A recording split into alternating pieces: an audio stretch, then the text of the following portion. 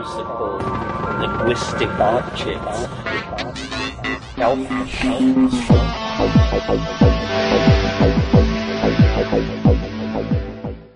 Greetings from Psychedelic Space. This is Lorenzo, and I'm your host here in the Psychedelic Salon. And did you know that Timothy Leary's dead? No, he's outside looking in. And if you still remember that old Moody Blues song like I do, well, it probably brings back some good memories for you too. And, of course, you know that Timothy Leary is dead, but do you also know that it was exactly 100 years ago today that the good doctor was born? I just finished hosting a live session of the Psychedelic Salon that included some old friends and acquaintances of Dr. Leary's, and in just a moment I'm going to play a recording of that conversation for you. First, however, I want to let our younger members of the Salon know that, well, even if you only have a vague idea of who Timothy Leary was, nonetheless, you are directly connected to him as well. In fact, Dr. Timothy Leary is one of your psychedelic ancestors. Now here's how I figure that. Obviously, you and I are together in Cyberdelic Space right now. And the fact is that had it not been for Timothy Leary, I never would have even found the psychedelic community. In 1984, I was a 42-year-old Vietnam vet and a Texas lawyer who had never even smoked marijuana. Then, I was offered my first 120 milligram tablet of pure MDMA, which was called ecstasy at the time, and at the time it was also still legal. Now, if you go to psychedelicsalon.com, on the home page you'll find a video interview that I gave about that period in my life, and in it I tell about how I accidentally became a drug dealer. What I didn't mention in that interview is that the man I wound up working for selling ecstasy was given his first 120 milligrams of MDMA from none other than Timothy Leary. So, you see, had it not been for Dr. Leary taking my friend on his first ecstasy experience, well, you and I wouldn't be together here in Cyberdelic Space right now. So, Timothy Leary is also one of your direct psychedelic ancestors. Now, sit back and, well, as we said in the Navy, smoke 'em if you got 'em, and enjoy a few tales about the one and only Timothy Leary. Today, of course, we're gathered here to celebrate the 100th anniversary of Dr. Timothy Leary's birth.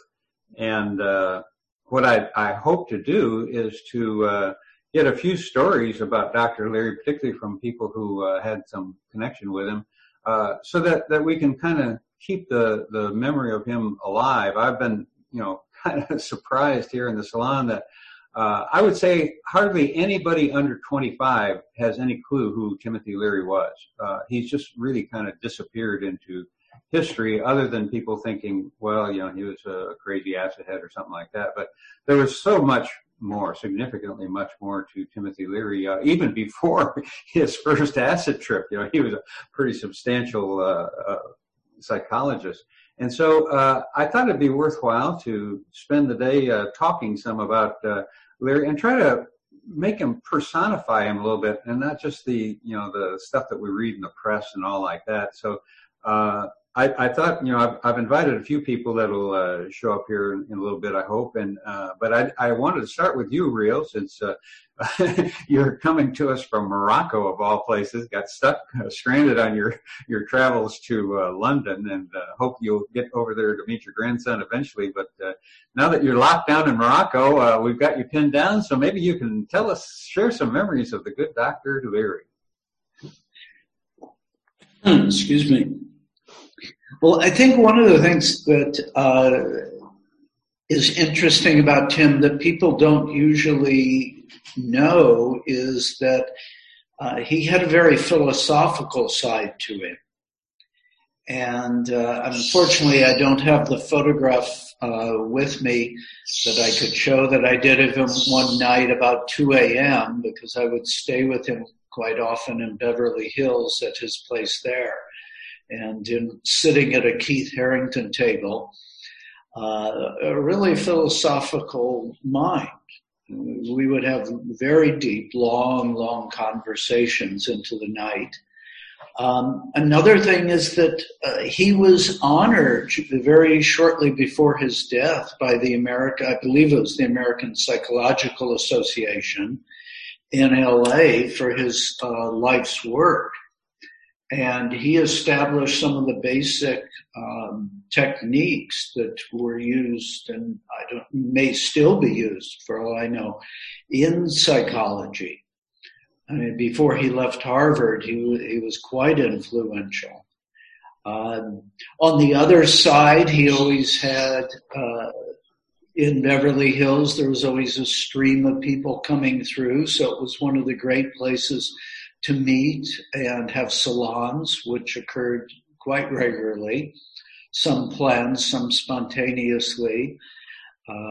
There was also, I don't know if you're familiar, we held a wake for Tim, and he decided he wanted to have his wake before he died.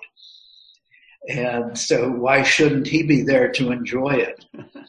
And one of his perhaps lesser known books that he wrote toward the end of his life was called Design or Dying, which you might find of interest. I was also thinking an interesting story is sort of the way Tim rolled, which a friend of mine who also at the time I was working on the Biosphere 2 project, and a friend of mine, an associate from the project, and I were in LA and staying at his place. And so we were visiting one afternoon and he said, would you like, some brownies? And we're like, yeah, cool. And so he gave us each a brownie, and then Barbara, his wife, at the time came home and said, he said, well, I gave him a couple brownies. And she was like, Tim, you're supposed to give, like no more than an eighth of a brownie to somebody. And so we were going to a performance art piece in downtown LA, and took off from the house because we knew we had to, get there in time. And to make a long story short, which I could stretch out, but I think we've got a lot of other good people to hear from here. I just recalled saying to Malone, my friend, I said, keep talking to me, because right now we're flying over the LA freeway. And I want to make sure we have a soft landing when we get to the performance art piece. So this kind of not unlike Tim at various times, but always just really a gentleman, a very hospitable person. Toward the end of his life, of course, he knew what was coming. He did quite a lot of work to organize his archive. And something I wanted to point out, there is a film that's coming up, and it's going to be tomorrow morning, the 23rd at 5 a.m. European time. You can register for it and then need to start watching it and have 24 hours. And Joanna Harcourt Smith, who was his partner for many years, especially when he was on the run. It's a film that was recently done, and she died just a few days ago. And they're bringing out an advanced showing of the film, which will later be, I think, on Showtime. But let me see if I go away from the screen, I don't know if I'll lose you, Lorenzo, to grab that, or I can come back. You'll be fine. You'll be fine, I'm quite sure. And about Joanna, this is the first I've heard of this, because, she and I have been in contact. I hadn't heard that. What happened? She had breast cancer, and it metastasized, and she was in stage 4, and I think it was last week she passed, and held on till she had her grandchild there and the whole family, and then went peacefully, it sounds like, in a beautiful ceremony afterwards where they surrounded her, laying in her bed with candles and carnations and other flowers, Tibetan rites over her. And so it's quite timely. This Errol Morris film, the first one he's done, documentary with his son, will be released, available, as I say, tomorrow. Let me switch screens here for a second and see if I can grab it. Yeah, if you find that, I can include it in the program notes because I'm going to try to get this podcast out yet today. Okay. And so that would be very helpful. Joanna, I interviewed her for a podcast here in the Salon and helped her get her own podcast going. So that's a shame that she is not with us any longer. She was an interesting character that, as a 21-year-old girl, really got swept up into some high stakes global politics. I think that. The name of the film is My Psychedelic Love Story. Maybe you want to type it into the chat. My Psychedelic Love Story, and it's premiering this week. Well, it says tonight. It'll be tonight your time, actually, but the effective time will be 5 a.m. European, so that's GMT +1 on the 23rd, so that'll still be the 22nd, which is tonight, and you can live stream it. It'll be available for 24 hours. It's $15. And I'm trying to see. Later, let's see if I can get you a link for it. Okay. We'll do that, and you can put that in the chat. That I wonder if there were conversations going on a few years ago, 4 or 5 years ago, people talking about the centennial of Timothy Leary's birth. And, I think we could have speculated that, the centennial year of Leary's birth might be really crazy and wild. But I think we will all remember the centennial year of Timothy Leary's birth. 2020 has been rather unique. Very unique. And it's interesting, the backlash that developed and brought, of course, the effective hippie era to an end in '68 with the burial of Mr. Hippie. But certainly the revolution continued. And at the same time now, we're seeing a renaissance in psychedelic research and practice. So it's a very interesting time with what's going on, as you say, in his 100th anniversary and the election coming up and everything, but coinciding with that is an opening in consciousness that we haven't seen for quite a long time. I just received a notice today from a university student that's calling for speakers for one of their psychedelic conferences on university campuses, and those are taking place everywhere. There's psychedelic societies on many, many university campuses, and that is such a switch from the 60s and 70s, that I can remember in 70 something or other when Richard Nixon declared that Timothy Leary was the most dangerous man in America. And Yeah. I think it's safe to say that he's had to give that title up for someone else right now. And I think we can all see who is the most dangerous man in America. But, it's been a long and bumpy road to get from where Timothy Leary was leading the charge for psychedelics. And I always want to point out that, I think that Dr. Leary got a really bad rap for, a lot of people say he ruined the 60s, but he wasn't the one that was holding acid tests with 1,000 people getting dosed without even knowing it. He was actually doing some serious tripping and researching. I think he was much more serious scientist than he gets credit for. Yeah, I would agree with you. By the way, I just did post in the chat the link for the film, which will be available for 24 hours. I should say this is Joanna's story, so don't take it as the story of Tim's entire life. But not having seen the film yet, I can't say how much they're going beyond her particular part of the story. But I think one of the most significant works that he did was, and of course he was the co-author with Albert Metzger, of the psychedelic experience.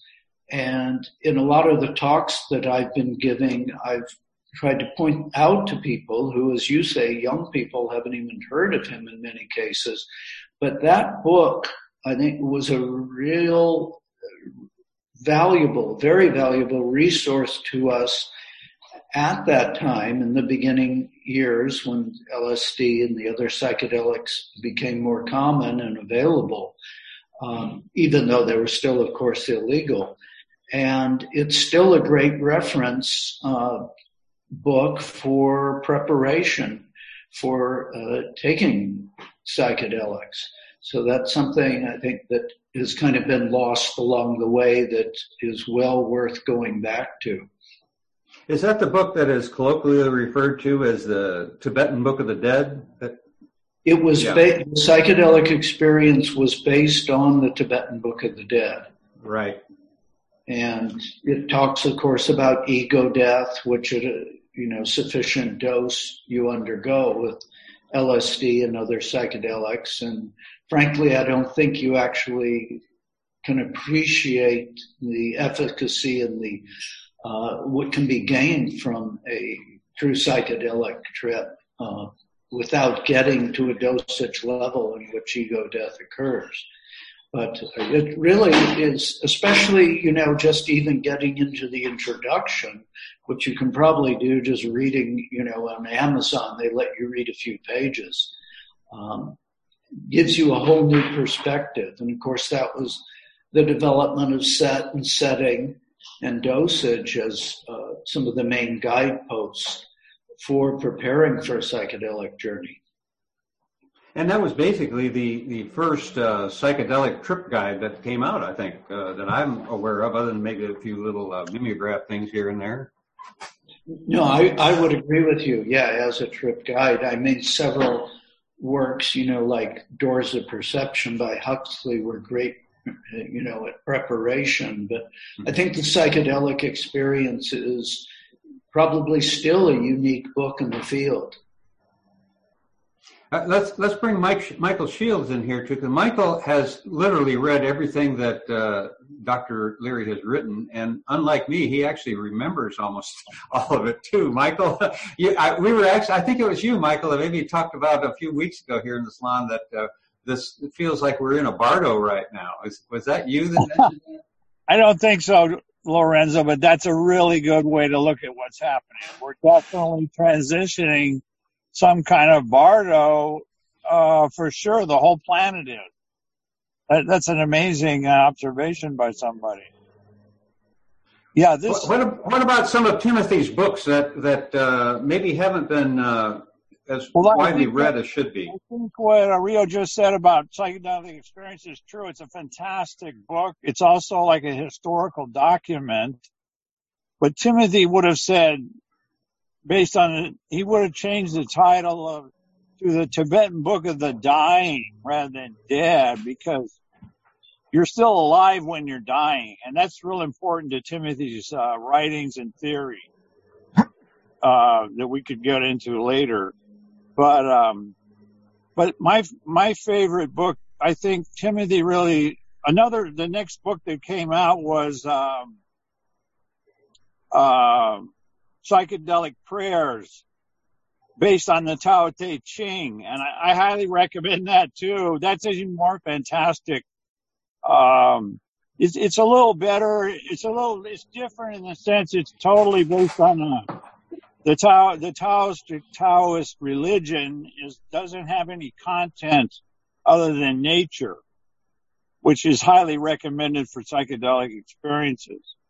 Whereas the Tibetan Book of the Dead, that's sort of like if you were brought up a Catholic, you might have trouble with all that scary Tibetan iconography that the Tibetans have, just like the Catholic Church has. That they used to be called bad trips, then it was changed to difficult trips, and now it's called challenging trips. Yeah, I've had all three actually. Yeah, everybody. You probably will eventually, because everybody has problems, or difficulties. And that's what's happened in the last 50 years is, especially in the new, this microdosing bloom that's happening. It's all based on having really, really informed, guidance for people who are going to be doing this for the first time or any time. James Fadiman has a fantastic book out on, this is all that recent, approval by the New York Times, the government, of people doing microdosing for some reason, which is very inexplicable, but it's happening. That would be an example of being in a bardo, this really weird bardo where the biggest promoters of microdosing is Forbes magazine, and the business community.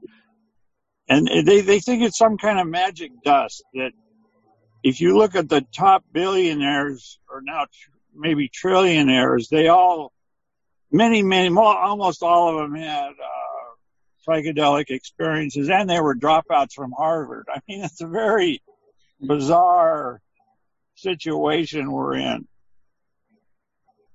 I mean, if anybody wants to know the exact thing, I can give the specific references if you want them. We'll get back to that. I see that Ron Turner has joined us now. And Charles, could you introduce Ron and maybe bring him up to speed on what we were talking about here? It'd be a real pleasure. Ron is the founder and publisher of Last Gasp of San Francisco, one of the great long-running independent underground presses in the United States, and for a long time a distributor of a lot of really key and important ideas and thinkers in psychedelic thinking. And so it's thrilling to have him here today. Ron also is the one of the great fathers of underground comics. So Ron, why don't you unmute and join us here? Yep, we got you muted here, Ron. Let me unmute you here. Hang on, Ron, you're muted. You're going to have to push a button on your PC there, Ron, to unmute yourself.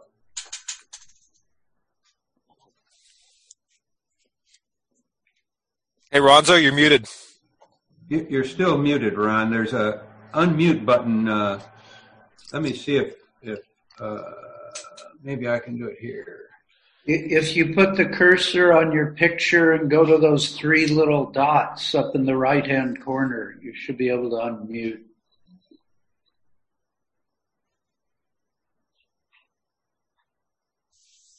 Hallelujah. There you are. There we got you. The gods of psychedelia are upon us. I was really enjoying the sense that Michael, when you were talking about the dumbing down of psychedelics, the kind of trips people were having. And I was glad you got into microdosing. It was, people are talking about like, let's go down and get a drink, And you say, what? You want a microdose? Why do you want a microdose right now? I'm driving a car. It's just, I'm not sure. It's people are. I guess they've seen enough fire eaters. They think they can do it. So. Yeah, that I understand that Google actually has a full-time employee that is teaching people how to microdose. Now, I don't know if that's an urban legend or not, but it wouldn't surprise me, I guess. Well, no. Well, Lorenzo, the Google starters are famous for going to Burning Man, so there is a urban myth that they're psychedelicists.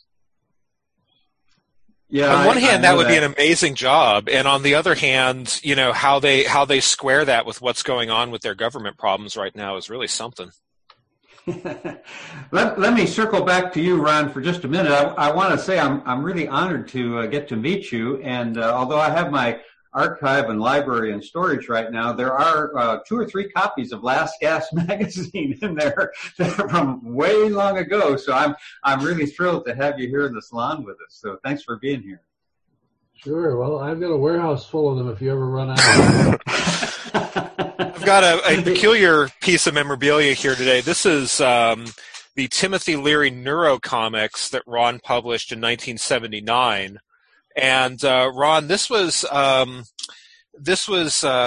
what's his name? George DiCaprio, and well, go ahead. No, it is. It was George DiCaprio.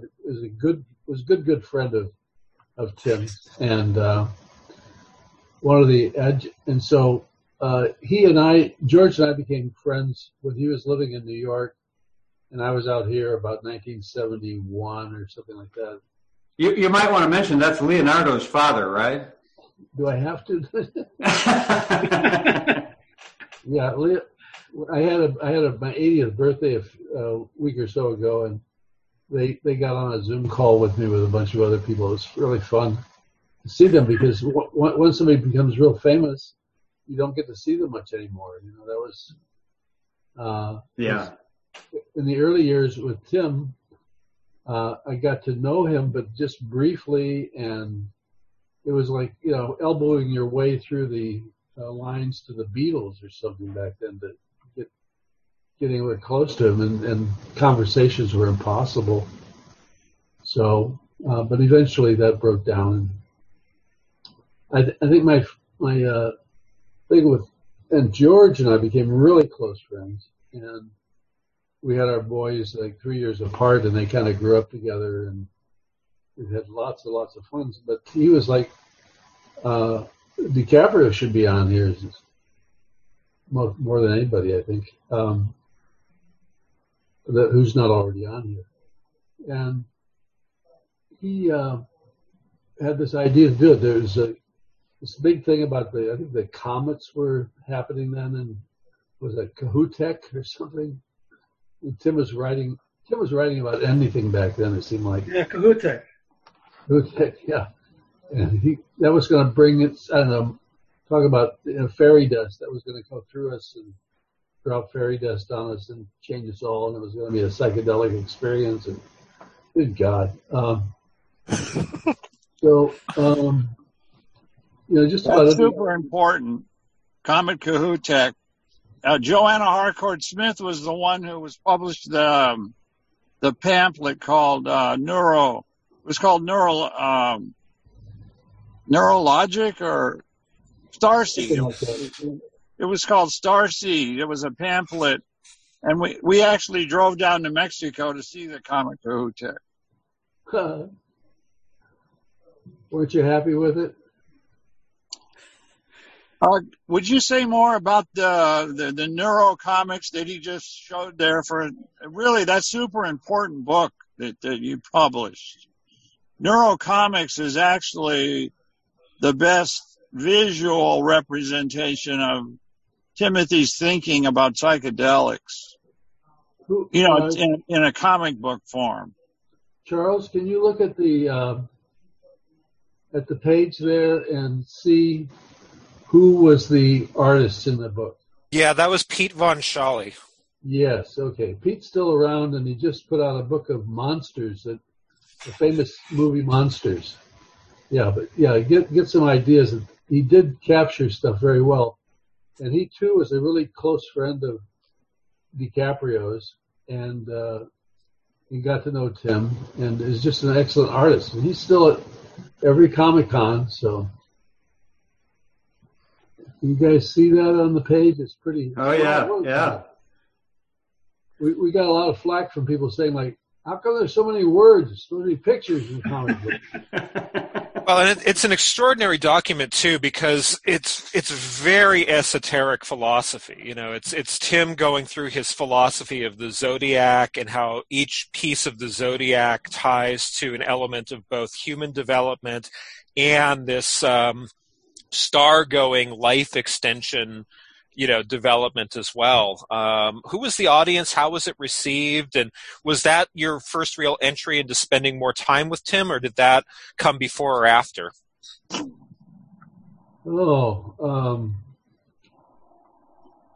It came a bit after that I spent more time with him. Yeah, it was.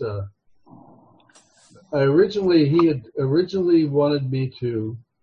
Well, first of all, my history with Tim goes back to I was a psych student, a psych grad student, and I also worked at Kaiser Hospital doing studies in allergies and emotions. I've always done jobs before I was qualified. That's including publishing. And I'm still doing that, still unqualified. And when I was at Kaiser, I kept running into files on the MMPI, the Minnesota Multiphasic Personality Inventory, that Tim helped put together. And it was Wow, I didn't know that. Mental appraisement that you had at the time to determine certain things, certain patterns of answering questions, and whether you refuted your earlier answers later on in the test. It'll tell you an awful lot about somebody. And there was always like one trick question that was pretty obvious in there. It says, the top of my head hurts. It was in there a couple of times. I was like, said, who are you going to fool with this one? I guess somebody said really does hurt. I don't know. But, I'd see this, and so I had access to the files, the medical files, and I was always around there. The only problem was that there was a very famous allergist by the name of Feinberg, and he was really into children's allergies, and I had to often go to his office to find certain textbooks to look for something in. I hated hippies. I had hair down to my shoulder for years. And he never knew that I worked for him. And he'd see me in there. I'm looking for something, and I was always trying to get to his master files to see if he had anything on Tim or not. He'd never get, before he'd wander in and say, that hippie again! Get the hippie! Call for security! And everybody knew that I worked there, so they hid me in closets and things until he got calmed down or went away. And he let me out, and I go back to try to find things. So I was in contact with him when he was in prison, and we began a little correspondence. And he sent me this book he wanted me to publish of his stuff. Well, and then you guys know the rest of the story. He escaped and went off. So the problem was with that book, I found out, was that he had sent it out to about 18 other publishers, except that he had changed like one paragraph in it. So everybody thought they had an original book that nobody else had. One of the things I really loved about Tim was he was a scoundrel. So, and I love scoundrels. So. I don't remember ever seeing a picture of Timothy Leary when he wasn't smiling.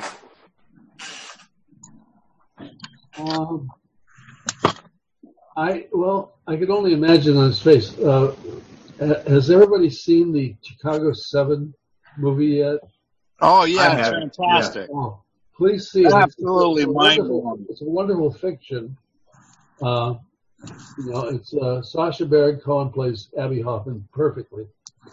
And I can't believe that there's not a cameo of Tim in there. But anyway, at some point, Jerry Rubin is in Hollywood, and not in the movie, but in real life, and walks across the street, is jaywalking, and gets hit by a bus or a car or something, dies. And there's a funeral, and I can't make it, but I was going to go down and stay with Tim if I did make it, or DiCaprio. And so I know that it's about the time of the funeral, and Tim's on the phone with me, and I'm saying, what's up, Tim? And he says, Ron, he says, Eldridge Cleaver's walking down my driveway. What do I do? Oh, yeah, the time that he dosed Eldridge Cleaver, and he's still afraid of the Black Panther. I says, what are you Just doing? a quick comment. He says, but he's coming. He's almost to the door. I says, don't answer the door. So, what you mentioned, Lorenzo, about he didn't like physical violence, and he saw he was going to get an ass whooping or something. He thought, and so he would not have been smiling at that time. yeah, his smiling was quite intentional. Mm-hmm. He decided at some point that he was going to smile all the time, and that was the persona he wanted to put out. I think he even put that in his autobiography that he didn't want the press ever to take a picture of him when he wasn't smiling. He didn't want them to think he was in distress of any way. Exactly. Yeah, smart move. Ron, I only have one story about George DiCaprio. I one time it was in a cop bar in L.A. We were doing a tribute for Terrence McKenna, and I wound up sitting with George, and he told me about when he was High Times distributor in Hollywood back a long time ago, back when you must have known him originally. And he said that one day he was really hurting for cash and had to do something, so he sent his then wife with a case of High Times to deliver to a store somewhere in L.A. area. And she came back, and he was he was really desperate for the money, and he asked her for the cash, and she said, "Oh, I did better than that," and she had a whole bag of mushrooms that she got instead. It must have been a kind of fun days back then, huh? That those fun days back then have been going on for a while.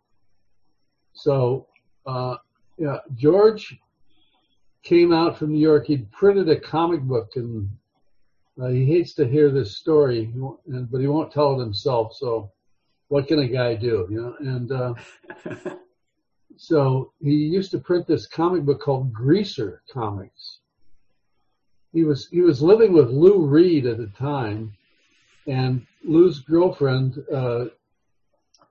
Anderson. She was a singer and a performer, and then she did a comic book with George called Baloney Moccasins. And talk about kind of psychedelia and, kind of spilling over into your artistic world. And then he distributed that, and then I started distributing Greaser Comics for him out in San Francisco. And we got on the phone, became fast friends on the phone back when we had to pay for it. Although we finally got blue boxes, so we didn't have to pay for them anymore. Anybody remember what blue boxes were? I had a girlfriend when I was in college, and without the blue box, we wouldn't talk. Right. People wouldn't understand today, but it was expensive to communicate back then. And you had to shout if it was long distance sometimes, if you had a bad line. Yeah, oh, it's terrible. And but these blue boxes could imitate the sounds that the phones used to communicate with each other about where it was going and where the call was being directed. And you could put these little tones in there, do do do, and you'd be hooked up to who you were calling on a local call, no charge, and they wouldn't know about it. Actually, the guy that created that is still around too. I bumped into him in Arizona about 10 years ago. So he's still out doing his thing after he got out of prison. Yeah, well, somebody had to take the fall. Oh.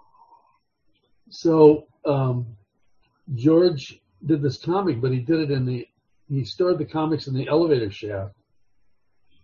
And the people that did the movie or the play Grease and then the movie stole George's letterings off of the Greaser comics. Really? Wow. Grease, yeah. But and he was hanging out with Andy Warhol back then too. He was always very available to do trips and things or whatever. But when you got loose on money, you had to make sales, and nobody was backing us for anything. We were just living in our warehouses and doing things. And anyway, at some point, one of the presses that George was using in City Hall to print the comics on got the blankets on the presses. There were transfer rollers and things, and if you didn't clean them down, there'd be a ghost image of what you previously printed on there. And I guess a couple of guys were sitting there with Mayor Lindsay. That's how far back it goes. And they're opening up and saying, like, "Hey, George," to somebody, not George DiCaprio, but, "Hey, Fred." And they'd be looking at their paper and says, "Does this look like a guy's getting a blowjob to you?" So they called George in to ask him about these things. And, he says, "Gee, I don't know. It's like that the whole thing about get 1,000 monkeys and typewriters and put it to work for 1,000,000 years, and one of them will create a novel. just accidental dots on the paper and blah, blah, blah, blah, blah. And I'll see you later. I got it. And he went down and cleaned the rollers and then realized he'd have to get the thing out of the press, out of the elevator shaft. And the next thing I knew, I was agreeing to take his comic books, and they arrived by truck a few weeks later. And then he and Ermelin arrived out here. And he always wanted to be a script writer, and they moved to Hollywood to do that. And then they had Leonardo. But he made good friends with Tim down there, and he was very much into the intellectual study of psychedelics as well as, understanding them. And I think I got really close to Tim through Anita Hoffman, and George had this connection with Anita and Abby really closely too. So there's this funny connection that way. And that all the latchkey kids in their neighbor, Ermelin and George's, or by then it was Peggy DiCaprio. Ermelin and George had split, and very on both sides acceptable. And Leonardo was around and in school, and Peggy had an older son, Adam. And then all these latchkey kids would come over to the DiCaprio's house after school. Excuse me. And they would hang out. And so George would always be having to do this distribution route of comics and books and magazines down there in LA, and he would take all the kids. And one day, one of his neighbors came over, and she worked in the movie industry, knocked on his door and says, "Look, I know you like my son David very much. He's a great kid. And he thinks a lot of all you." He says, I've got to go back east for something. And they said, "Well, for what?" And she says, "Well, my ex-husband has come out, and I've got to go back and take care of some business with some things that he's been uncovered." And the conversation went on, and finally it turned out that was Anita Hoffman, and that kid wasn't David. His name was America. Remember the book that Abby and Anita wrote to each other, Letters to America, it's called. And so they were all kids together. So later on, I think Michael Horowitz was putting Anita up in Petaluma. And I remember every now and then George would fly up, and we'd drive up to Petaluma, and George would lay some money on Anita to help her out and do things. So if there's ever a saint in this whole business and thing, it's George DiCaprio. I'll let you know that he takes care of so many people, and he never says anything about it, does anything. But then because of that, Anita and I got to be a little bit closer. And then when Tim came, Dennis Barry was living somewhere up around there, I think, at the time. And I remember getting invited to a coming out party when Kim's ex-wife reappeared after being out in the darkness for a long time. And I don't know, just I know I'm rambling, but all these stories keep flooding in when I sit down. Ron, you brought up the trial of the Chicago 7. I know Timothy was a witness in that trial, but he wasn't didn't appear in the movie. There were a few things in the movie left out, like the fact that there were thousands of people outside the courthouse every day, and things like that. But can you tell us a little bit about Timothy's involvement in that trial? I think he was a character witness or something, wasn't he? Well, I wasn't back in Chicago at the time. I was out here. And I've talked to so many people about the trial. I don't know what Timmy was doing with that thing so much as it was just such a long-running circus. It was like every day was something else. I know they didn't. I know that Hayden didn't read those names off at the end of the trial, and I know that Abby. They should have had Sasha Cohen do the headstand on the defense table in front of Paul. That would have been perfect, but they left that out. So. Yeah, they played fast and loose with a few things. All in all, though, I think it's a good film that people should see to get an idea of what went on back then, even though it has some holes in it, and maybe it'll lead people to read a little bit more about it, because it was such a travesty. It's just hard to believe that it took place. But in today's environment, it's not that surprising, Lorenzo. Yeah. What's really important about that trial is the unfairness of it, the way the judge acted just completely arbitrarily. Oh, he was another. That applies to what happened to Timothy's trials. And I think this new movie that was mentioned earlier, that I know Joanna was supposedly involved with, what I read of it already is it's not going to take notice of that, when it accuses Tim of being a informer. They're going to leave out all these contexts but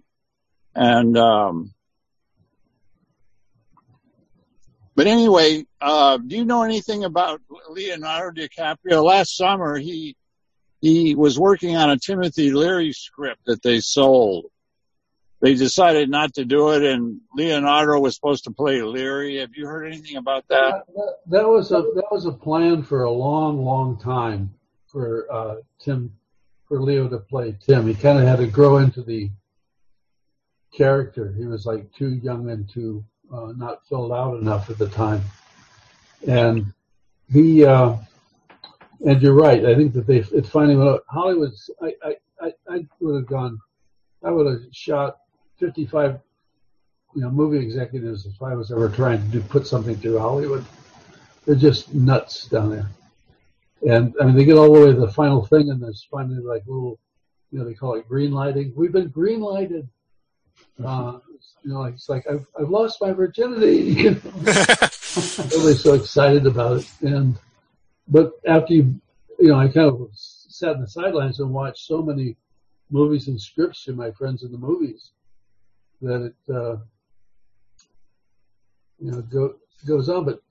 But you bring up another thing about Tim and movies.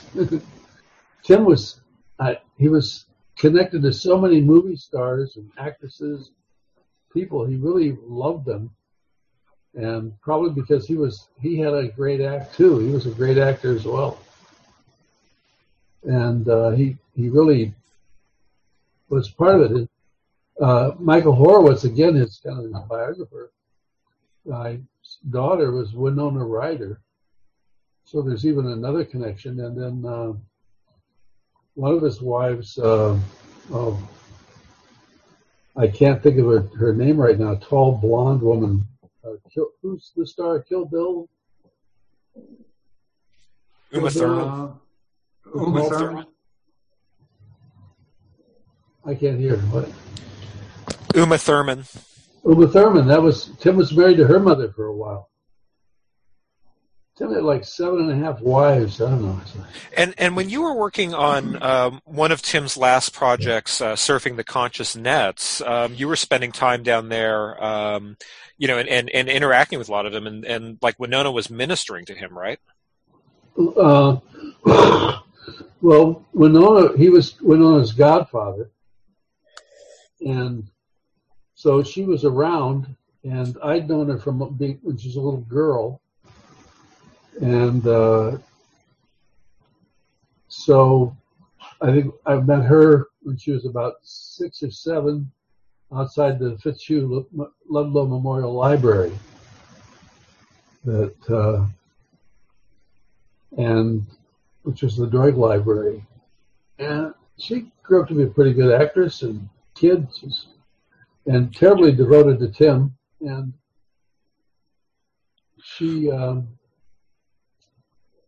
she'd be around, but she was mostly around when Tim was dying, sometime after we'd gotten that Surfing the Conscious Nets out.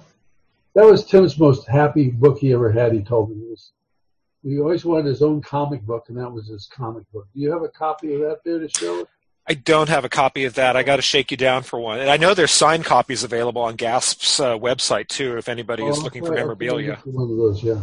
Yeah. But Ron, good. I just want to bring something up that is something that we always in this community tiptoe around, me in particular, because there's a lot of controversy about whether Timothy ever gave state's evidence or talked when he was in custody and all. And I've read a lot about that. I'm convinced that he's clean, and Joanna convinced me that too. But do you guys have any comment on that? I don't want to hog the screen like I've been hogging it here, but I do have something. No, please do. Please do. Well, yeah, there was always this whole thing. Everybody said, like, Tim was good. And then, however, he was a think, he lied, he ratted things out. And I remember, excuse me, it's not COVID-19, it's COPD. It's nothing serious. And so I ran into some of the anybody here know the Brotherhood? I knew Nick Sand. He's the only one I knew in the Brotherhood, and he wasn't technically in the Brotherhood. He was just their alchemist. Ah, okay, that's good. Anybody else? Okay. Well, I got together at Tim's wake with some of them, and it was held at Tim's house, and it was a wonderful day. If any of you knew Tim's house in Hollywood, it was set on the edge of a cliff, and if you're out by the edge of the cliff and turned around, you could look up over the house and see the back of Sharon Tate's house.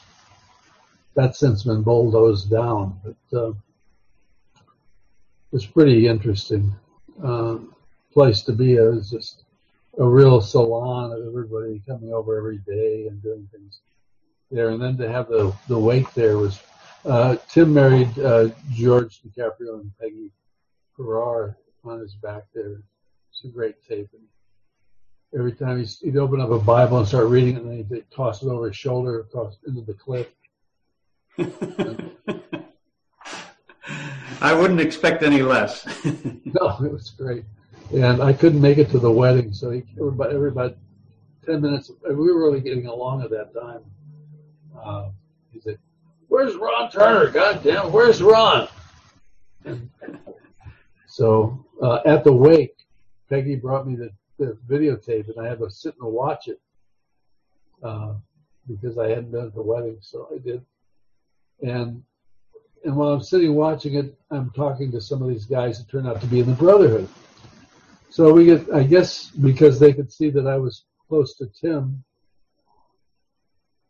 that they opened up to me. And so we talked a lot, and I said, "Well, tell me the story about this." They said, "Because he was, supposedly he ratted you guys out, and what was the real story?" And they said very simply that, well, yes, he did. We gave him exactly what to say, and he said it. And he got out. And they said, "Did you notice that none of us ever went to jail?" I said, "That's right. That's perfect." He did rat them out. And, he told them exactly what they wanted to hear and believe. And it did nothing to anything. Well, Ron, I've heard that story. I've heard that story several times, but you're the first one I've heard it from that's a first-hand recording of it. So I really appreciate you passing that along because there's been a lot of people talked about that, but you actually talked to some of the Brotherhood that told you that, right? Yes, absolutely. Fantastic. They're still secretive as hell. They don't leave you a business card. I don't blame them. So, well, that is really important to have that from you and hearing from them, because I'd always heard that he'd been, he passed along information that he knew wasn't going to hurt anybody. But I hadn't heard before that the Brotherhood actually put him up to what to say. So that makes me feel even better about Timothy. DiCaprio and I, later on at the wake, DiCaprio and I remembered that Tim was always afraid of being raided and tripped up by the police. And so he always had a way to quickly stash his drugs if he was, and we both kind of remembered that, and we ran around and looked under every light table lamp that was even better for the powder, for the pills that he would have shoved underneath there. But somebody had beat us to it already. So. Well, those were the good old days that were also kind of tense old days from time to time too, Yes. I had hoped to get Bruce Damer and Dennis Berry in here today, because Dennis is the one that took over the Leary archive from Joanna Leary, and they were roommates at one time, and then got Bruce involved, and they finally got it to the New York City Public Library. But for years, Dennis had paid for all the storage herself. It took 2 storage units to hold the stuff. And I was there and went through it one day, and the amount of stuff in that archive is astounding. I don't know how much the New York City Library kept, but among other things that I found when I was just kind of at random poking through it, his mother had kept a baby book, and actually recorded the date, the first day he actually splashed in the bathtub. So that's how complete that archive is. And I found laundry receipts from Vacaville Prison where he had his laundry done. I mean, his archive had everything in it. And she finally was able to negotiate with the New York City Library to sell it to them so that Timothy's heirs could get something. And when they came up to get it and took it out of storage, she called Bruce in a panic and said they have dumped his entire book collection and clipping collection from newspapers into the dumpster. And so Bruce dropped everything, got in his van, drove up there, jumped in the dumpster, and was able to save most of it before the garbage truck got there. So Bruce now has his library, including autographed copy of Dune from Frank Herbert, dedicated to Timothy Leary, and stuff like that the library threw out, including all his big collections of scrapbook. He had a clipping service that clipped everything he was mentioned worldwide. And Bruce has that whole collection now, and they're trying, the Internet Archive is going to have to build a special scanner to scan it because of the size of it. But eventually all that will be online.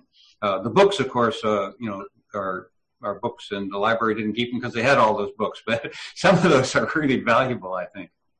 That's one of the problems with getting, selling your archive to some places, that you think that, now it's safe, but it's not. They need space.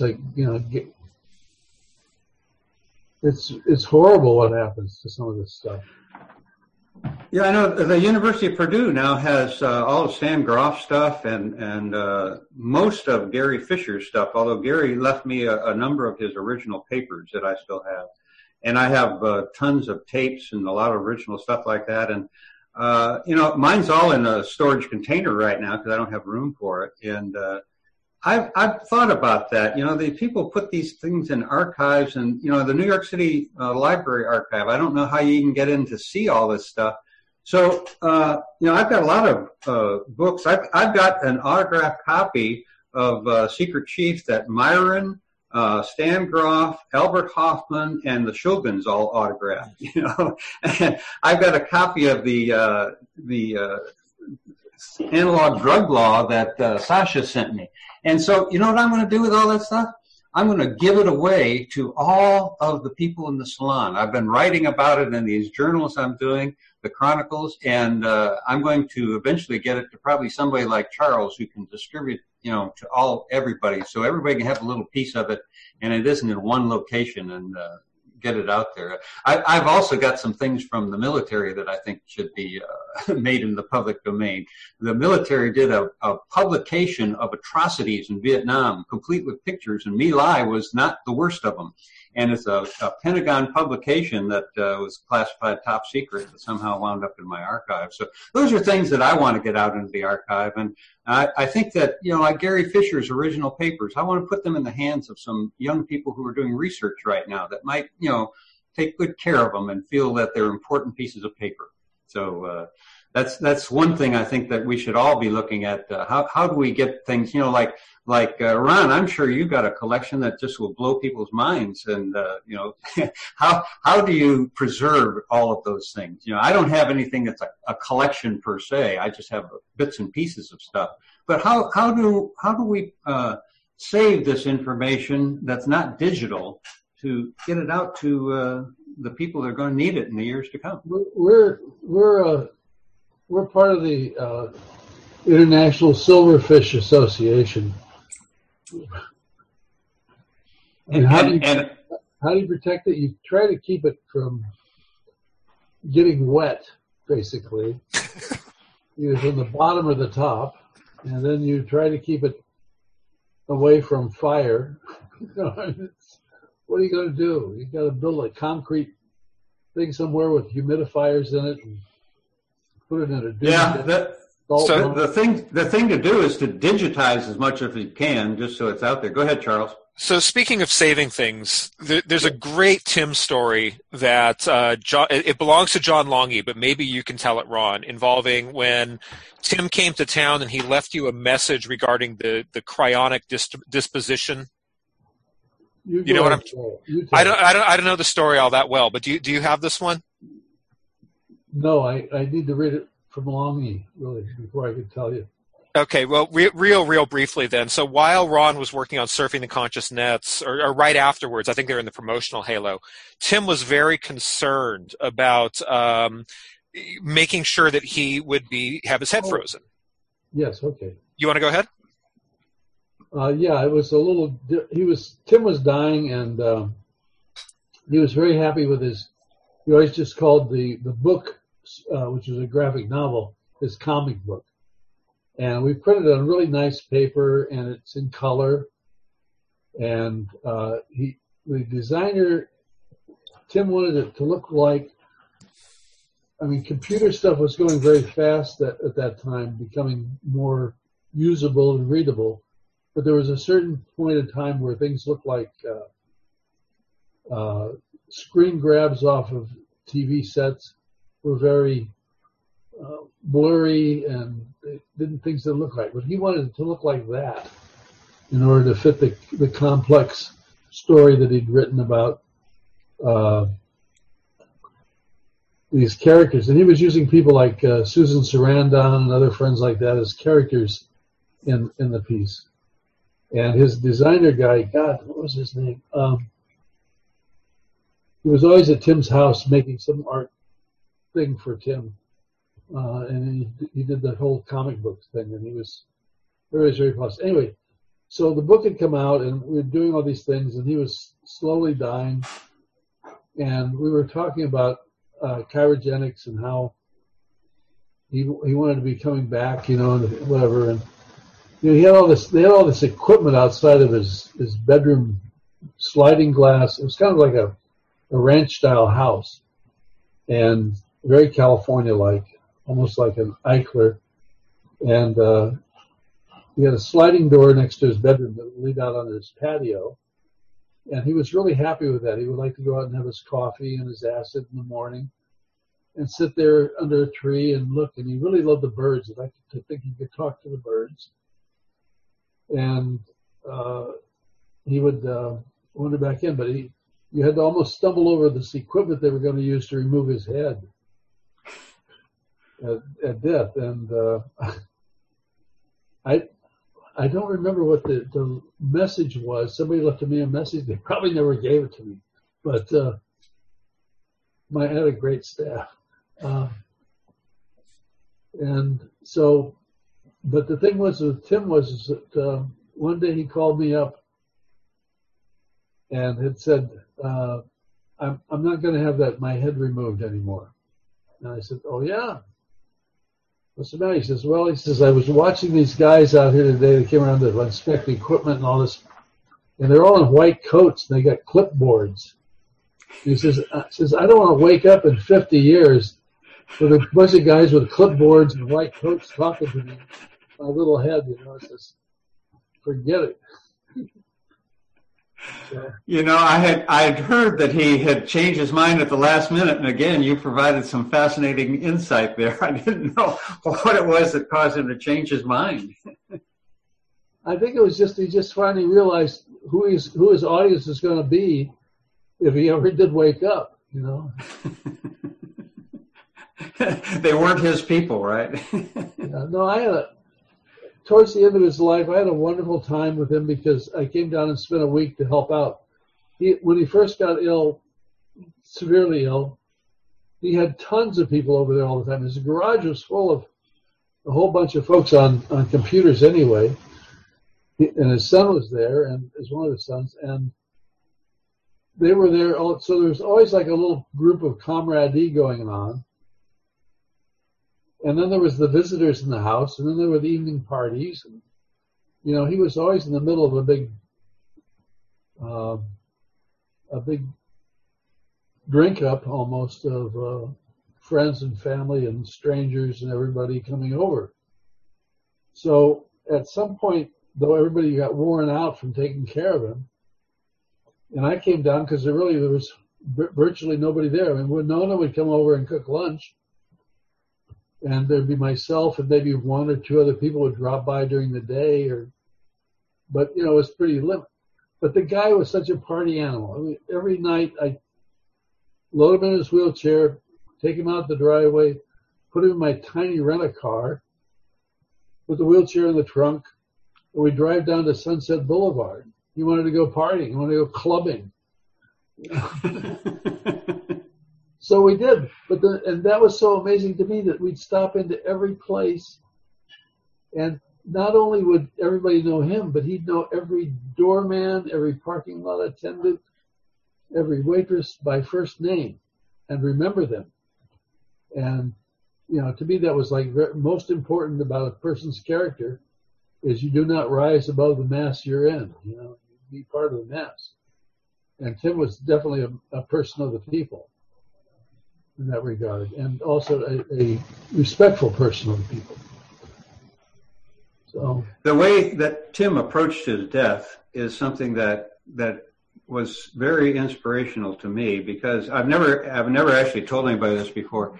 I was struggling with prostate cancer at the same time he was going through his last year, and I was following him on the internet. He was on the net all the time. He was talking about dying on the net.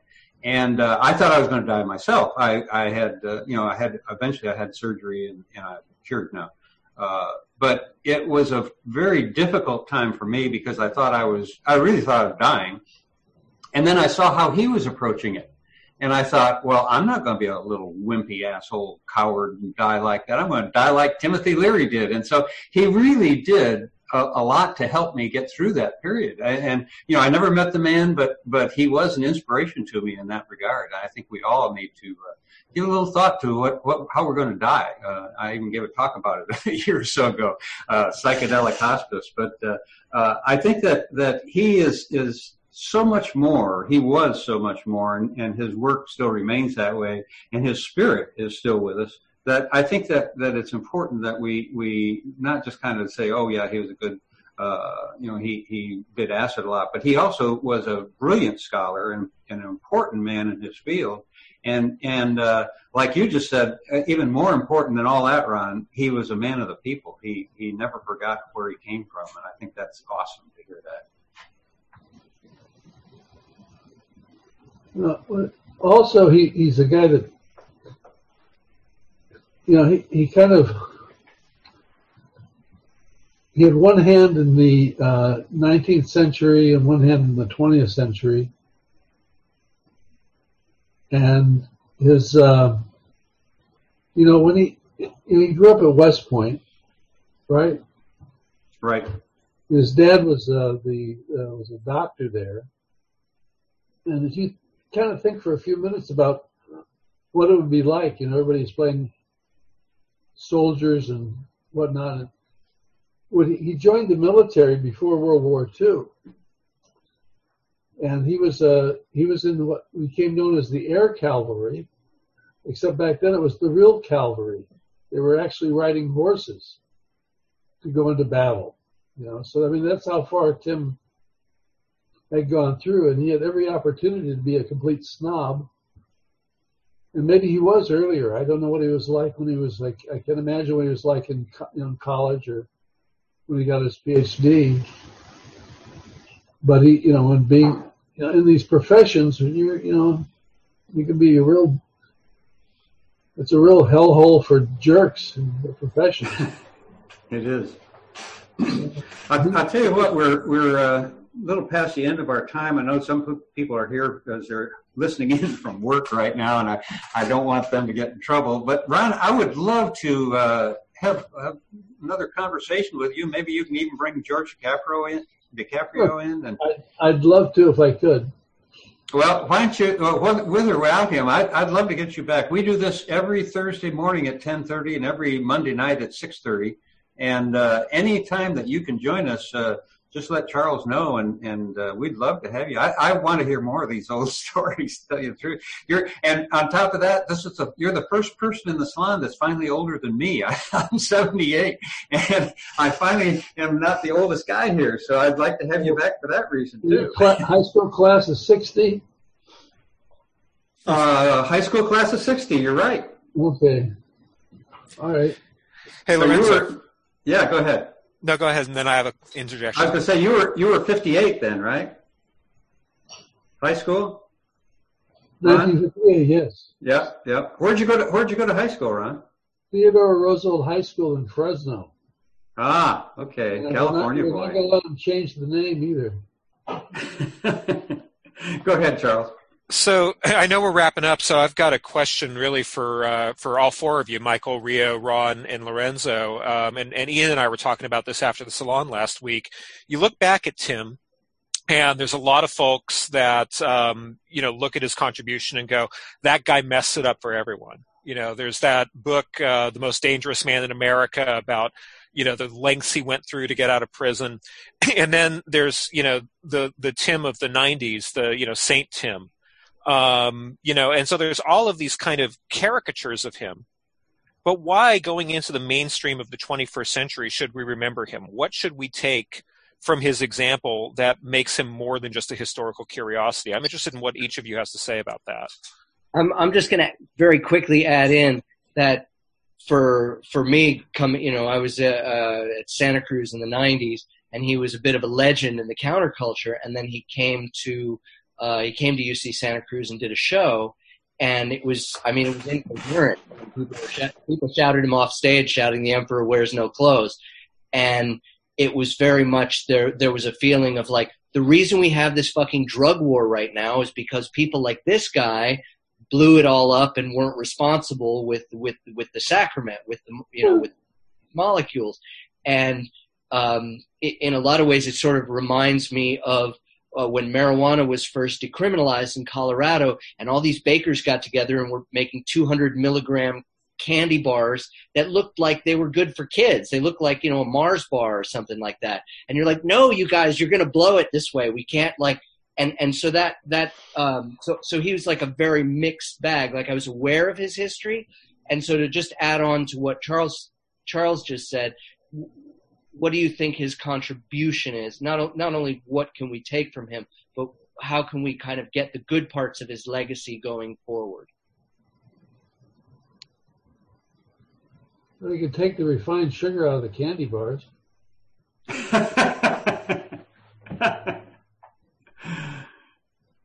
So, Michael, do you want to add something? Oh, yeah. I would say the most important thing is this book, Darwin's Pharmacy, by it documents quite thoroughly an English professor in Pennsylvania. His name escaped me for a second, but it's called Darwin's Pharmacy, and it's a really thorough documentation of all the media lies about Timothy, that they're just like we're experiencing today, these things are all mockingbird operations, to destroy the counterculture, and specifically Timothy. But the most recent thing I've realized about Tim that I would say is the reason they were fired from Harvard, what led to that, of Ram Dass becoming a hippie, a Richard Alpert becoming an Indian guru, and is they woke up. The reason is that children of the rich people, the 1%, were being woke up to the history of the United States with the Indians and the blacks, and that's something that's happening right today. What's happening today is a direct relationship to the establishment losing their grip. And Lorenzo would know this. They don't have good title to the land. Harvard does not have legitimate title to the land it's on, just like in Hawaii. Just like the U.S. properties in Hawaii is bad title. I mean, President Clinton admitted that we illegally overthrew the Queen of Hawaii. So that's actually what happened at Harvard. Why we even know about Tim was because of this. That's the reason it was in the New York Times. Because this was very unusual, professors being fired. And that happened in 1963. So it's all documented in the Harvard Crimson School archives. The actual day-to-day shenanigans going on. Well, So, Rio, you wanted to add your 2 cents in how Tim should be remembered in this century? That Andy Weil, of course, published the story in the Harvard Crimson about giving LSD to undergraduates, which led finally to them leaving.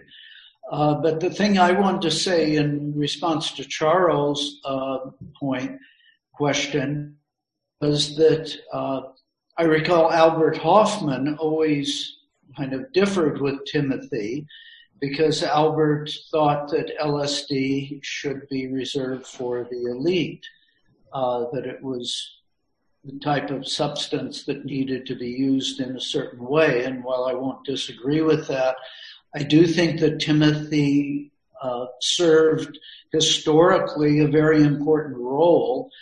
And I'd say none of us would be here, in the Psychedelic Salon and many other things wouldn't exist if Timothy hadn't introduced large numbers of people to LSD and other psychedelics, and perhaps more importantly, worked out methods and techniques of how to approach them in a responsible and good way, to give you preparation and to open up consciousness. Albert may have brought the substance to us, but Timothy, got it out to enough people that we do have a change in the world, and we now, of course, are having the backlash, perhaps bigger than ever. But still, it's become a real situation of you're either on the bus or you're off the bus, and I don't think we would have had a bus without Timothy. I think that's excellent. Well put. Excellent insight there, Rio. And I agree. Timothy jerked the acid out of the laboratory, away from the researchers, and got the people involved too. I think we'll pick this up again Monday night, but I'll answer your question, Charles, with a Timothy Leary quote that I actually had transferred, made into a rubber stamp that I gave to my youngest grandchild.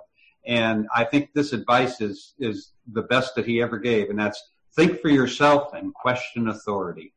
That's what he gave to me, and I appreciate it greatly. So listen, everybody, thanks for being here, and until next time, keep the old faith and stay high.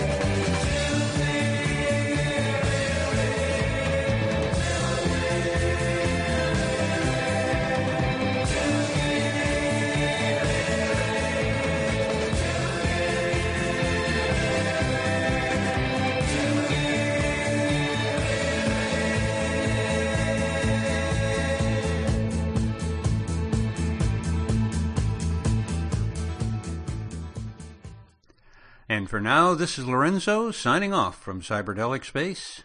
Namaste, my friends.